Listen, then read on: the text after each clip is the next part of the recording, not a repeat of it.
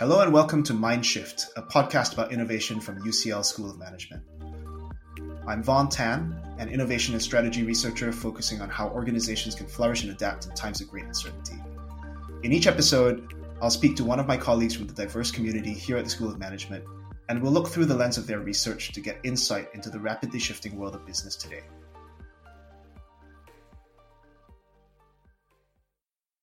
Bilal Gökbinar is here with me today. Bilal is the head of two research groups here at the School of Management, Operations and Technology and Marketing and Analytics. His research focuses on product and service innovation through technology and operations management, and he also looks at digital transformation, exploring how small changes can make a big difference to businesses.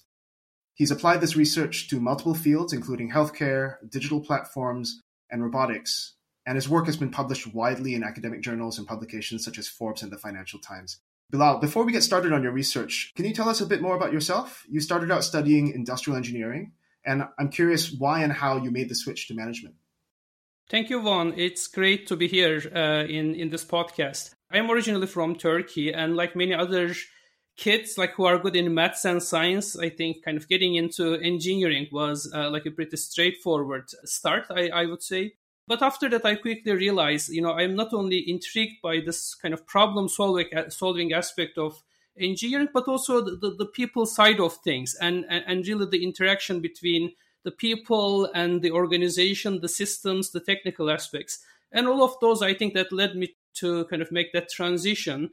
I'm very much interested in this kind of innovation, creativity aspect of engineering, and I'm mostly studying engineering or technical organizations and how they can perform better in different ways. And would you say that your early training in engineering is affecting your approach, not just in terms of who you choose to study, but how you choose to study them? Yeah, definitely. I think, first of all, I am, as you mentioned, I'm a professor in operations and innovation management. And really part of that is maybe coming from this engineering background. I take a very kind of micro perspective on things. I really look at operational things, how exactly people are doing their jobs, and how can we improve that. And so definitely this engineering training, I think, helped me a lot in really looking at those, taking a closer look on actual happenings in organizations, maybe rather than just high-level leadership questions, etc. So a very grounded sort of approach to thinking about what to do research Exactly. on. Fantastic. Okay, so recently you've been exploring this concept of frontline innovation and how internal mobility of employees can boost it or affect it in some way. Could you tell us a little bit more about these concepts and also how you came to study them in the first place? Frontline innovation is basically innovation that's introduced by people who need it in the first place, people who are experiencing problems, people then kind of really coming up with and identifying solutions to their problems. And in organizations, frontline innovation is typically the kind of innovation that's not coming from your research scientist or R&D departments, but really the kind of innovation that's coming from your frontline employees, like the engineers, the technicians, the assembly line workers. And that's really the kind of innovation that we wanted to study in this particular project. And actually, if you look at many of today's companies, a significant portion, up to 70-75% of innovation and productivity improvements, they do come from those maybe sometimes minor looking innovations that are introduced by frontline employees. So that's the frontline innovation. And mobility is really, I think, as we understand, it's employees visiting different sites in an organization, spending time. But it's really, the mobility is having a mobile workforce. It is some of your workforce moving across different sites and locations within a company. So for our listeners who may be less familiar with sort of the frontline innovation concept, is it something building on this idea from Toyota way back about Kaizen coming up from people working on the production lines and finding ways of optimizing the way they produce stuff? And what you're doing now is like pushing that to the next level? Yeah, exactly. Fantastic observation. Toyota has been at the frontier of this kind of innovation where it's really the employees that are kind of pushing the boundaries of the knowledge of the work and really giving them the freedom and in a way responsibility to come up with the ideas, to push the system to make it more efficient, to make it actually more productive. And really, we are seeing that being implemented. We have been seeing that for a long time. But now a lot of organizations are realizing actually how critical that can be for your frontline employees to be at the frontier of this innovation process. Very cool. And so you were saying that, in your opinion, at the moment, maybe even the majority of innovation that corporations are able to use is coming from the front line. Is that the reason why you're interested in this area of innovation generally, or are there other reasons as well for why you're studying it? Well, absolutely. These are the kind of innovations I feel, R&D departments, they are great scientists, and that line of innovation, it's definitely very helpful. But then I feel actually there is this kind of really underrated aspect of this frontline innovation that's been introduced by your everyday workers. And I think it is important to understand. We have anecdotes, but in our case, we as researchers, we thought it will be a good idea to start studying this in a systematic way by quantifying the effects of this innovation and understanding the boundaries and conditions where it can be a feasible option and where it can really lead to significant improvements within a company. One of the things that you said earlier on is that your engineering training really made you focus on very practical operational research questions. And so I was curious whether you can tell us a bit about the difference between the formal academic research that you do and the industry work that you do in this area. Like, how would you think of the difference between what you're doing in kind of formal academia versus industry applied research? Well, first of all, I feel very fortunate to be an academic where, I work on questions, on research questions. I can get to research them in a scientific way. But at the same time, being an academic in a business school, it is important, I think it's very important to really study questions that are relevant, that can make an impact on organizations. As much as I can, I try to combine the two in a way. When I am studying an academic problem, I always try to start with a practical, relevant issue experienced by the companies. And I try to get actually industry partners. That's how I started. Even back in my doctoral work, I was working with a large auto company in the US. And since then, I tried to find industry partners in undertaking kind of projects. Obviously, there are differences. Like in academia, we have very long time lines, like we start a project and in maybe 2, 3, 4 years time, it can lead to a publication and academic output, versus in industry, obviously timelines are much tighter. You really need to get things going and then you really need to produce something in a few months time. But I think really finding suitable partners, and I have been very lucky to find those so far, I think that really helps a lot. So that so ideally merging the two would be, I think, the ideal combination.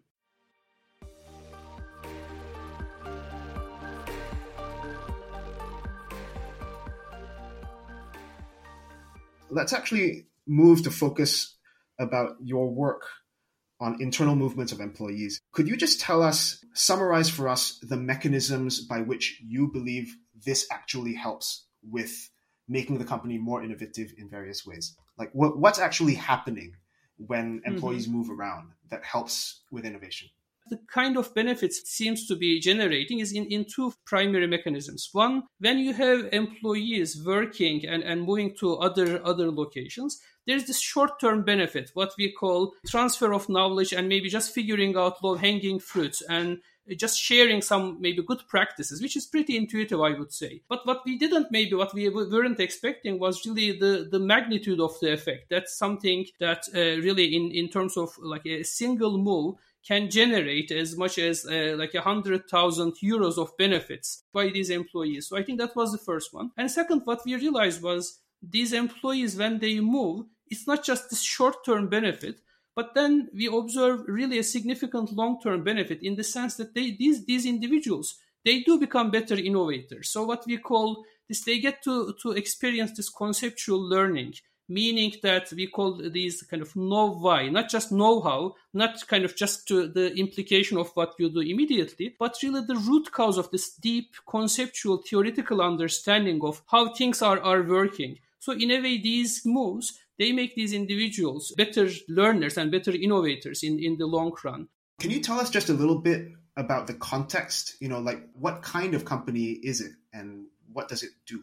This company is a large, like a multi-billion business, a supplier to auto companies. So this is a large auto component manufacturer. And in this context, it is really the margins are slim. You really have significant competition. So in order to remain competitive in this marketplace, this company earlier realized that it is very important to keep that innovation edge, keep it active, and find ways to do it in a systematic way, in an efficient way. And part of that was actually they had this innovation database where anyone in the company can suggest these ideas, submit ideas into this database. But then again, one novelty we have observed was it's not just ideas submitted and casually looked at, but really ideas seriously evaluated and putting a kind of a euro amount into each suggestion and then trying to implement those afterwards. So it was a very systematic approach. And then workers, they realized that their suggestions, their innovation ideas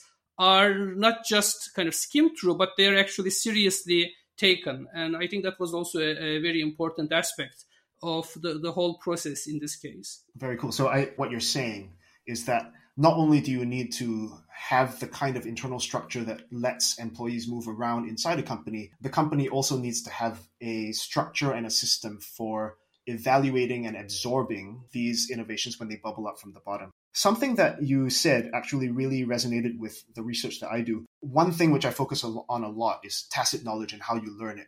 And it occurs to me that one thing that you're saying about the difference between knowing how and knowing why is that know-how is something which, is also tacit knowledge, but knowing why, the broader context of why a particular solution is a good solution for a particular problem, that's something that really, in many cases, can only be really viscerally understood by a person if they're in a situation and are exposed to the situation that creates the problem, right? So do you think that the internal mobility is also something which naturally helps with other forms of tacit knowledge learning and transmission inside a company as well? Yeah, absolutely. So what we really observe in this case is when you move people around, and actually a key condition was also in our case, it's not just like work trips or just some observations or training. These guys, the kind of mobility that we observe in in the company we studied is really these guys, they go and work on a specific problem. They are there for a reason. It's not for like a casual kind of work trip, but really there is a problem. Actually, they are called for that problem in the first place. And when these people move, they not only observe what's happening, but they actually work kind of shoulder to shoulder, kind of, with the workers in the plant or in the site that they are visiting. So it is really those interactions that are meaningful, that are deep, that are on an actual problem solving task. We believe these are the key reasons why we observe such huge improvement from the ideas that are generated afterwards by these individuals. That's actually completely consonant with my own findings as well. Like when I study restaurant R&D teams, the ones that are really effective are the ones that do the R&D work as well as the reduction to practice with the teams that are actually implementing the new product that is being developed. So this idea that you work shoulder to shoulder with the people who are facing the problems so that you have better solutions that are informed by a full context rather than a very limited definition of the problem, I think makes complete sense to me. So I think moving into sort of thinking about the benefits, you've already alluded to some of those. I can imagine that employee mobility of this directed, very productive type that you're talking about might be very beneficial for both the company as well as the employees, right?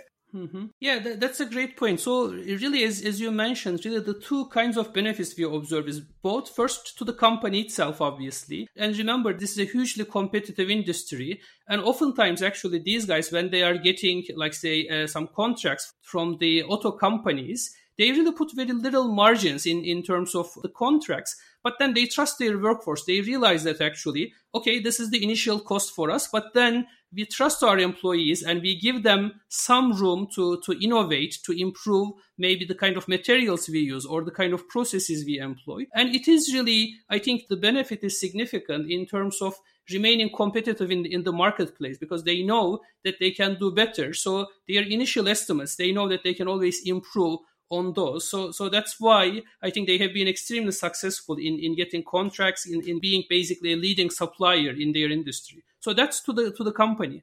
And to the workforce, as you can imagine, these employees, they do realize that what they suggest, their ideas, they are making a difference in the company. And one thing actually that may be interesting to observe here is there is no formal rewards actually to these ideas. So you suggest an idea, it's successful, it's implemented. It's not like you get some formal bonus or anything. It's just part of their culture. I think that empowers the employees as well, which I think is quite significant.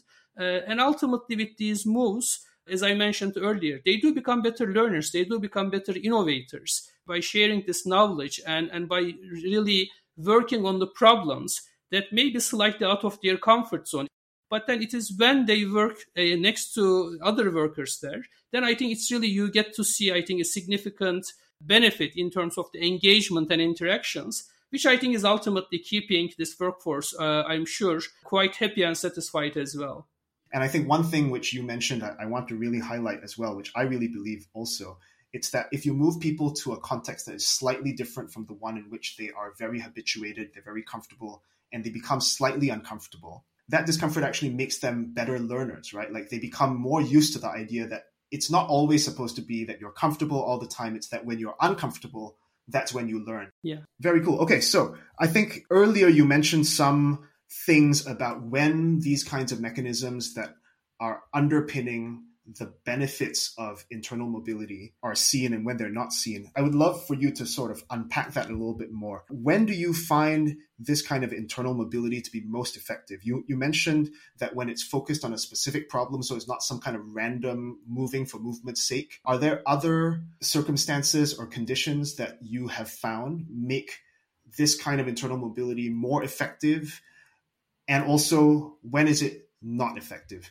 Yeah, actually, this is also related to your last point on making kind of maybe people a bit uncomfortable. But I think that's the key thing, like maybe a bit. What we observe actually in our case is the real benefit you get is when you have sites that are somewhat different from each other, let's say from a peripheral manufacturing plant to another kind of peripheral manufacturing plant, where there is some variation, but what we call this related variation in the kind of tasks, in the kind of maybe products and processes that you are dealing with. When it becomes too unrelated, when the similarity between the sites are too far, then it's actually, we don't really observe as much benefit to these kind of mobility and exchange. And I think that's quite intuitive because people do learn, and I think it really helps the whole innovation process. When you experience some related variation into the products, the context, the systems that you deal with. But then when you deal with a system that is too far away, it's just there is not much. It becomes really very difficult to transfer or to really implement any things that you observe there. And actually, we feel that that's a significant, in a way, trap that we observe in organizations. Typically, in manufacturing organizations at least, a common practice is you send your, let's say, peripheral site people to the headquarters or your main factory so that they can, quote unquote, learn the way to do things, etc. But we realize actually those are really the least efficient moves because it's just very different. The kind of products, the kind of systems that you are dealing with in a peripheral plant is very different than a central kind of a leading plant. So what we observe is the significant benefits you gain is when you move someone in one peripheral plant to another peripheral plant where they are still dealing with this kind of similar kinds of processes, maybe similar kind of products, but then there's lots of learning opportunities still. So kind of one thing we advocate is actually based on our research is maybe companies should start maybe rethinking about these internal moves, either from central to their peripheral locations or vice versa, but really think more closely about these more peripheral moves or people from more similar locations to reap the most benefits. I think that's a really interesting insight that has, I think, really clear practical implications. But I wanted to push on that a little bit and ask the question, which I think maybe will be coming up in the listeners' minds as well, which is that if you move someone from a context that is very different from the one that you move them to, there is a much higher chance that there is difference of experience that will lead to more sort of diversity of information transfer, right? So there's probably some trade-off between how different the origin and the destination sites are and how much learning is possible from that move. And so is what you're advocating to find some kind of optimal point between the two so that not only from a discomfort perspective, but also from a potential for learning perspective, you're optimizing for the both of them? That's a good point. And it's very hard to be kind of, too prescriptive in exactly, right? Like what is the right level of relatedness or similarity. But I think our research gives some food for thought for organizations where, without maybe thinking about the implications too much, we have this, okay, let's send these peripheral people to the central location so they can learn the frontier kind of practice. But then that frontier practice may not necessarily kind of benefit them, at least kind of immediately. So that's why I think basically in our research, rather than giving a very kind of like a full-fledged prescription, I would say our research gives some insights into where kind of this mobility, maybe companies can rethink about their mobility practices. And one thing we observe is clearly the effect that in terms of the innovative ideas and the impactful ideas, we have seen the most impact in those really similar site moves. It doesn't mean that there is no benefit in the other moves. There was some benefit, but just it was much smaller in comparison to those peripheral to peripheral moves that we observed in our company. I think so far what you've been talking about a lot has been an auto components supplier and manufacturer. And I think your research so far focuses a lot on manufacturing and the auto industry specifically. How much do you think your findings can apply to other types of organizations? Like how much can you take these insights and apply them to organizations in different industries, maybe organizations in the same industry but in different countries where the cultural norms of working are different? Tell us a little bit more about that. Yeah, that's a good question. I think in terms of to what extent our findings may apply to other organizations, I think manufacturing industries where you have a significant workforce working on technical aspects of things, so a lot of frontline involvement in actually setting up processes, in improving processes, etc. I think that can apply to a large variety of manufacturing industries. In terms of other industries, I think there are a lot of similarities. If you think about it, really mobility is a concept where we observe, like even as academics, right? We do have sabbaticals. We do go visit other universities for short term or for a longer term. And it's really kind of what we observe there. Like one thing actually with my co-authors, Philip Cornelius, he's a former PhD student in our school. Now he's an assistant professor at Rotterdam School of Management, and Fabian Stick at University of Cologne. When we discuss these observations, these findings that we had in this context, a lot of times we were thinking about our own academic life, the sabbaticals, how these moves can actually make an impact. And I think a lot of people can relate to our findings in different contexts. In service industries, I think it's also similar to some extent. So really the idea of mobility and the short-term benefits and really longer-term benefits in terms of this conceptual learning, kind of know-why understanding, we feel are quite broad concepts that can apply to different industries and different contexts as well. But we are hoping to conduct some maybe field experiments with potential companies to actually see to what extent it will apply in other contexts and other industries.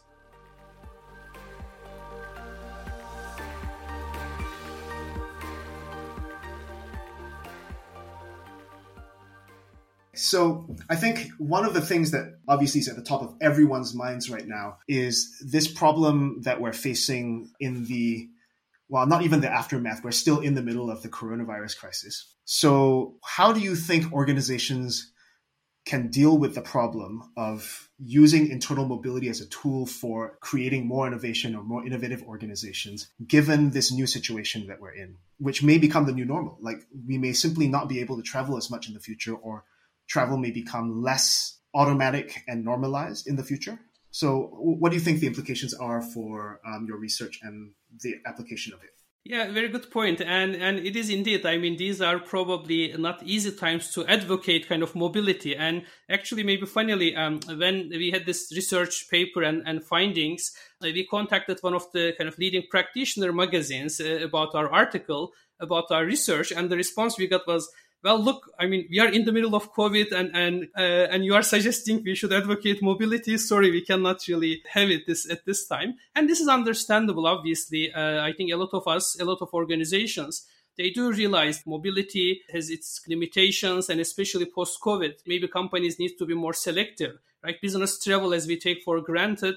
And I mean, even before COVID, I think there was some discussions about, is that really all the kind of carbon emissions, all the money, is it worth it? And I think there is no easy solution for that. But one thing we observe very clearly is mobility matters, and it does help companies in a significant way. So maybe it doesn't mean that companies may have limitations in terms of how and to what extent they will keep maybe employee visits or mobility inside their organizations. But I think what our result shows is twofold. One, it matters, and it really can help, it can provide significant and maybe sometimes unseen benefits to organizations in terms of innovative ideas, in terms of solutions that these provide. And second, as I mentioned earlier, what we observe is some moves are just better than others, at least kind of in terms of the impact. So maybe what we suggest is there can be kind of this strategic thinking about mobility. Another thing is actually, this is mobility about frontline workers, like your engineers, technicians. And typically, I would say in many organizations at least I have worked with, there is this feeling that, okay, business travel by high-level senior managers, executives to get the deals done, etc. That's important, that's critical, but I think they don't maybe necessarily realize as much and how, to what extent, they say maybe middle kind of workers or kind of frontline workers, how their moves, their mobility can significantly benefit to their company. So I think that's really important to maybe take a closer look and maybe a plan for setting up your mobility and internal kind of movements inside your organization. Excellent. I wanted to sort of go a little bit deeper, as they say, double click.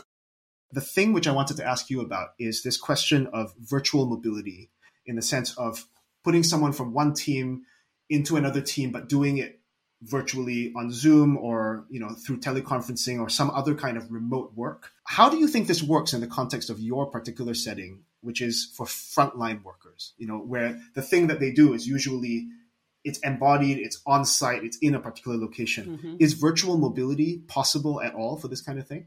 Well, in my opinion, again, I think it's an excellent research question. I think it's like it calls for a proper research kind of study, I think, to investigate. But as far as I can tell, based on the insights we gain from our study, I think it's very hard to replace those like really actual physical interaction that you have when you visit a certain location, right? When you work with these individuals next to one another. But having said that, there are limitations even right now, right? There are lots of travel restrictions faced by companies, faced by different organizations.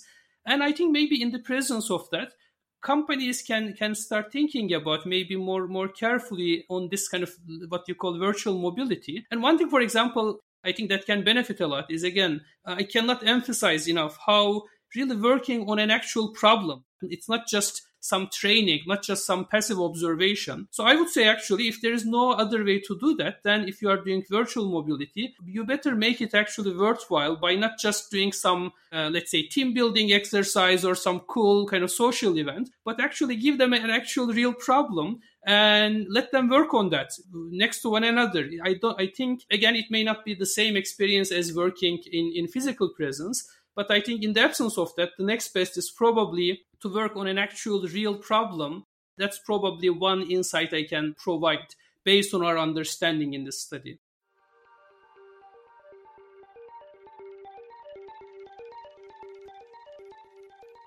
What are some good structures that you would like to see for organizations to set up so that they can absorb frontline innovations better? Well, I think one thing that maybe is somewhat underestimated, I think, in many contexts is really, first of all, your frontline workers. They can be a significant source of competitive advantage and innovation. And to do that, they really should feel empowered. And that's what we have seen, as you mentioned earlier, in Toyota. This is an issue that when I talk to companies, okay, everyone talks about big data, machine learning, robots, automation. But oftentimes, no machine, no kind of big data will replace individuals in terms of really coming up with ideas and solutions and innovations. Actually, we have seen that, for example, in Tesla, Elon Musk, right, when they start experiencing lots of production problems in Model 3 in their plants, which was actually fully automated, like which had the highest robot intensity. Part of that was actually they didn't have enough individuals to deal with these things or to come up with solutions. He posted this tweet saying humans are underrated. Kind of excessive automation can hurt a company. We shouldn't really look for these shortcuts or robots or automation will solve our problems. No, it's really it's the humans, it's the frontline workers who will solve your problems. Well, it's great if you can make use of the digital technologies, automation, but I think really empowering individuals and giving them that sense of responsibility, that's I think what Toyota did, like say 50 years ago. And now, really, if you look at the companies who are successful, they are the ones, I think, where they empower the employees, they expect employees to come up with solutions. I guess the last question is, and this goes back to this idea of the new normal that we're in, what is the one industry you think we should be taking a look at, and why? That's a good question. And a lot of my work has been in auto industry and others, but more recently I have been doing some work in the healthcare domain. And I think it's one of the key industries where I think we have seen a lot, especially, it's been, I think, kind of mind-boggling the past few years, all the needs, all the kind of demands in our healthcare systems all around the world, right? Both developed world, developing world. But then I think we have seen some very good, I think, examples of frontline innovation. Medical doctors, not really some innovation team, kind of suggesting some improvement, the way that they connect with their patients, the way to do things. And I think there's a lot more room in innovation, in frontline innovation, especially I think in the healthcare delivery domain. We have seen heroic efforts. We have seen some strong improvisation, I think very creative solutions, but I think we should really try to make those more systematic and hopefully for longer term benefit. I think now a lot of things we have seen where I think people realize there are opportunities to do things in a bit differently, maybe kind of taking a more open-minded approach in certain things. I think maybe you as like myself, now all the kind of the digital tools, the kind of the mobile solutions, etc. I think this is the next frontier, and I'm sure there will be lots of exciting developments that will be happening in the healthcare sector in the coming years. Fantastic. Bilal, thank you very much. That was super interesting. I mean, I've known about your work for years, obviously, but this is, I think, the first time we've ever had a deep dive into one core area and really sort of try to pull apart some of the implications, not only for research, but also for practice. So thanks very much for joining us today. Thank you so much, Juan. You've been listening to Mindshift, a podcast about innovation from UCL School of Management. Today's guest was Bilal Gokpinar, and we'll put links to their research in the show notes. This episode was presented by myself, Vaughn Tan, edited by Karis Bradley, and produced by UCL School of Management. If you'd like to hear more of these podcasts, please subscribe to Mindshift on your favorite podcasting platform.